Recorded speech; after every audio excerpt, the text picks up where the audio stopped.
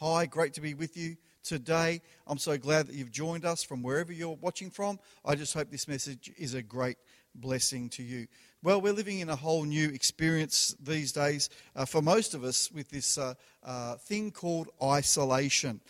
We've discovered new terms that we've not ever used before, like self-isolation and social distancing. They're all common terms that we're using all the time now. So we've gotten used to a new normal in this current season.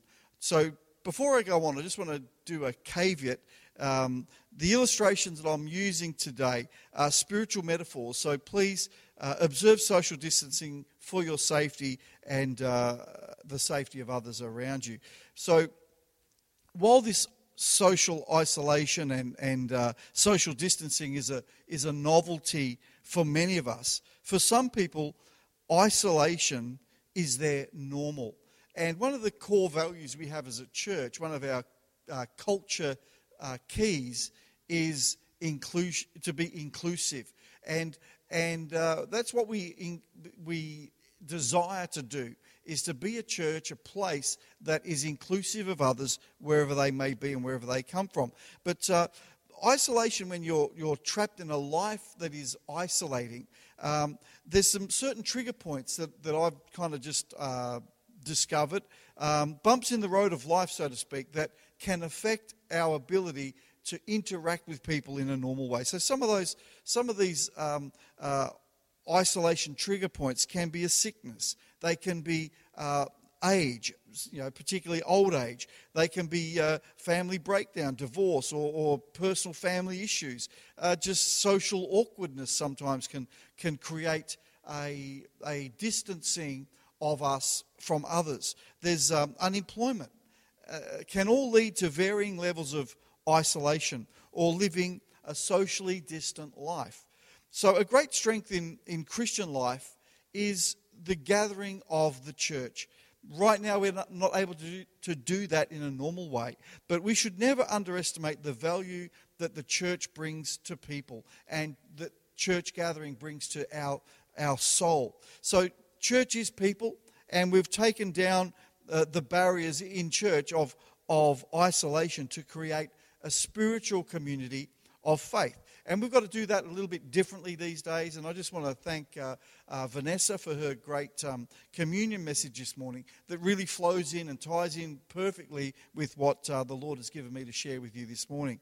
So personally, I can't wait until we can meet again in person, and we will in due season. But until then, this lifestyle change that we're adapting to is our new normal.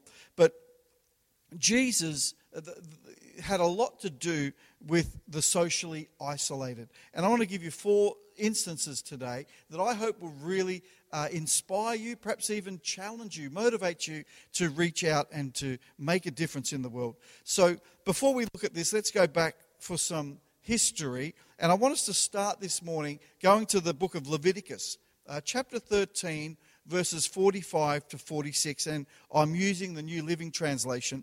It says this: "So those who suffer from a serious skin disease must tear their clothing and leave their hair uncombed. They must cover their mouth and call out, 'Unclean, unclean.' As long as the serious disease lasts, they will be ceremonially unclean. They must live in isolation in their place outside the camp." So contained in the Old Testament law was God's instructions for social distance, isolation for those who showed symptoms of contagious disease. So the disease that was most feared at that time was called leprosy. It had no cure and was highly contagious. So Jesus, though, interacted with many who were isolated according to the law and others who were isolated due to social convention.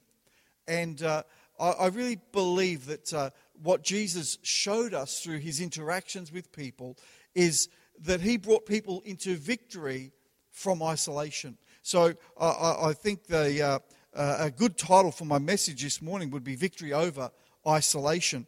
And I think that is true. that we have a part to play in society, in our culture, in our world, to break down those social barriers that many people live with, to bring them into a place of community, communication with others in a healthy way. So my first story I want to show you this morning is found in the book of John, chapter 4, verses 5 to 42. We're not going to read all that this morning, but it's a story of a woman, and she's known as the Samaritan woman. And Jesus not only took time to talk with her, but he talked to her at length. So let me show you a few things. John chapter 4, verse 9, it says, "The woman was surprised, for Jews refused to have anything to do with Samaritans." So, and Jesus walked past that social divide to talk with her. So there was a gender divide that Jesus crossed to reach through into her isolation. In this story, Jesus broke the rules of engagement to talk to a socially isolated woman. I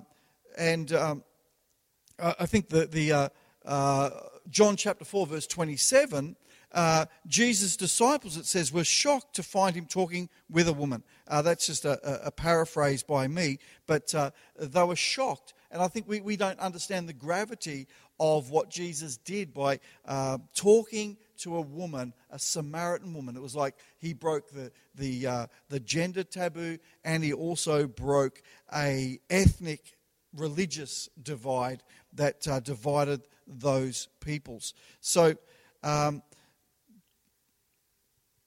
give you another one. Luke chapter 19, verses 2 to 7, again in the New Living Translation.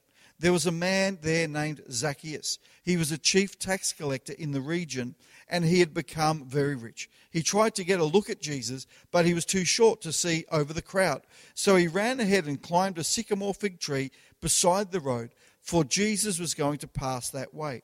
When Jesus came by, he looked up at Zacchaeus and called him by name. 'Zacchaeus,' he said, 'quick, come down. I must be a guest in your home today.' But the people were displeased. 'He has gone to be the guest of a notorious sinner,' they grumbled. So Jesus crossed the divide that isolated this man, a rich social outcast. So he was dishonest. Some people would have viewed him as a traitor to the nation. He was corrupt. He used his position for personal benefit to gain financial benefit from exploiting other people. So if you've heard the saying, and sometimes you see bumper stickers with this, few mates. Well, Zacchaeus had no mates. He would have barbecues at his house all by himself. He used to go to the movies and get a large popcorn and a Coke and a hot dipped chocolate cone and sit there all by himself and watch the movie totally alone. So no one came to his parties, no one went to his house. So Jesus came into his life and invited himself to Zacchaeus' home. Zacchaeus, to me, is an illustration of selfishness on steroids. He was socially excluded, he was isolated, and he was unwelcome because of a social dysfunction that existed in his life. So Jesus uses Zacchaeus to illustrate that he came to seek and save lost people. It's described very clearly in Luke chapter 19, verse 10. So Jesus reached beyond the social isolation of Zacchaeus, and it changed Zacchaeus' life forever. So I'll give you another story. The next story is one of extreme isolation. So Mark chapter 1, verses 40 to 42, again, the New Living Translation. "A man with leprosy came and knelt in front of Jesus, begging to be healed. 'If you are willing, you can heal me and make me clean,' he said. Moved with compassion, Jesus reached out his hand and touched him. 'I am willing,' he said, 'be healed.' Instantly, the leprosy disappeared and the man was healed." Now, that's just an amazing story, an amazing testimony of a miracle, of a healing that Jesus performed right there. But we don't have an adequate description of the horror the onlookers must have felt when they saw a leper approach Jesus. So right there, there's a huge social taboo that the leper has done by introducing himself to Jesus, by going out in public, by getting into the community where there was other people around and seeking after Jesus and falling at Jesus' feet. So if we go back to Leviticus 13 where we started, the man with leprosy broke the law. Jesus broke the law and reached out and touched him. That's the most incredible part about this particular story. Jesus broke the law by reaching out and touching this man. The leper was obligated to stay out of circulation, to isolate, to stay away. And Jesus saw past the disease and reached out to this man in extreme isolation and brought healing to his life, brought healing to his situation, brought a healing to his isolation. So I have one last example, and that of those who have no way of escaping their isolation unless they had others to help them. Mark chapter 2, verses 3 to 5. Let me read this to you. 4 men arrived carrying a paralyzed man on a mat. They couldn't bring him to Jesus because of the crowd, so they dug a hole through the roof above his head. Then they lowered the man on his mat right down in front of Jesus. Seeing their faith, Jesus said to the paralyzed man, "My child, your sins are forgiven." Now, I'm not going to go into what happens next. The religious leaders start a huge debate, start to discuss among themselves who does Jesus think he is, with talking about forgiving sins. But I can only imagine, if we go back to the paralyzed man now, I can only imagine the isolation of the paralyzed person. Some situations can never self-resolve. This paralyzed man had a situation that wasn't going to self-resolve. So the detail is that there 4 men arrived carrying him on a mat to Jesus or on a stretcher. They couldn't get to Jesus, so they got creatively destructive. I like that mindset that they had. And when you think about it, you would need a pretty big hole in the roof to fit a stretcher through. It wasn't like they just poked a hole so they could yell down it or talk or pass some things through. They would have built or created quite a huge, sizable hole to fit this guy and his stretcher right down to Jesus, to where Jesus was. So it is a powerful thing that it says in what Jesus said. It said, seeing their faith. Their faith looked like a hole in the roof. They were thinking, we've got to get him to Jesus. Whatever it takes to get him to Jesus. And I love that Jesus saw that and uses the expression, when he saw their faith. And I want to tell you something. Our faith isn't something that should be hidden. It's not something that other people can't see. It should be something that, like a hole in the roof, that is out there, that is raw, that is extreme sometimes. I don't think we should be afraid or ashamed of that kind of faith, because Jesus is attracted to that. You may not have perhaps the reason or the need to chop a hole in a roof with your friends to bring someone to Jesus, but there is something in the team and in that sense of unity that these 4 men had that involved that got involved together, that they got their friend to where he needed to be, which was to Jesus. See what happens next. Mark chapter 10, verses 10 to 12. I'll read it to you. Then Jesus turned to the paralyzed man and said, "Stand up, pick up your mat, and go home." And the man jumped up, grabbed his mat, and walked out through the stunned onlookers. They were all amazed and praised God, exclaiming, "We've never seen anything like this before." And you know something? When these guys decided, we don't know names, but their friend was paralyzed, isolated, most likely, and they've brought him to Jesus, and he is totally and instantly and miraculously healed. So my main point in this story is this man, the paralyzed man, his condition. He's unable to escape his condition, his isolation, without the help of others. This is about reaching people that can't reach Jesus alone. As believers, we have a part to reach beyond those in social isolation, of the spiritually broken, and bring them to Jesus. So the healing virtue of Jesus crosses every isolating divide.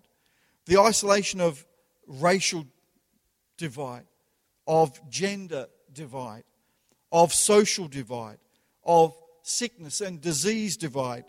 Jesus confronted them all and brought hope, healing, and connection back into those people's life.